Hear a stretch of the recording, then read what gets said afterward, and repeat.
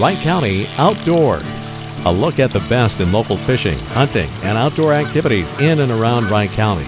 Wright County Outdoors brought to you by Holthaus Group, Realtors with Keller Williams Realty Integrity Northwest in Buffalo. Hi, this is Tom Coons from Wright County Outdoors, and I'm going to give you an update on the ice conditions around the area and some information about just what to look for with early ice, and I'll be right back in a second. The Holthaus Group, Realtors with Keller Williams Realty Integrity Northwest, has helped families in Wright County with real estate for over 30 years. John Holthaus and Ryan Garrett will assist you with buying your new home, selling your existing home, and investment opportunities, including lake homes, cabins, and lakeshore property. The right place to relax is all about your valuable time.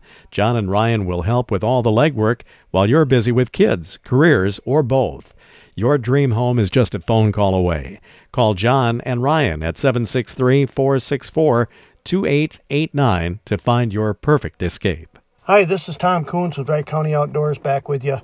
You know, with the cold weather we've had last week and we're having this week, some record cold over the next few days, we're going to have some solid ice to get out on some of these lakes. The thing I want to caution you is you need minimum of 3 to 4 inches of good, solid, clear ice. And you need to check the ice as you go. You could have 4 inches ice close to shore and get out in the lake anywhere and have just 2 or 1.5 inches. And we've got a lot of area lakes that happens in. So make absolutely certain that you're being completely safe.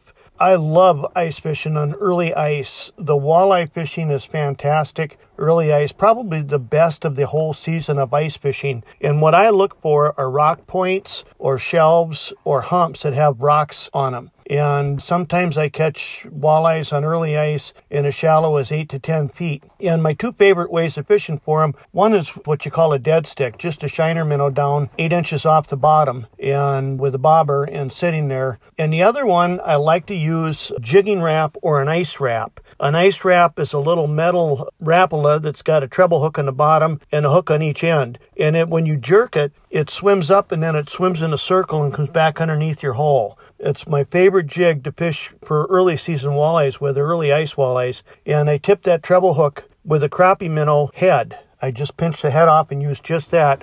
All you need is a little bit of flavor. And jig it and count to 5, like 1001, 1002, 1003, 1004, 1005. And it swims back directly down underneath your hole, and usually when it stops is when they hit it. Very, very effective way. If you're fishing with a shiner, try to use a shiner between 2 and 3 inches long, and make sure that you let the walleye take the shiner long enough to get it into their mouth before you set the hook, and then hang on.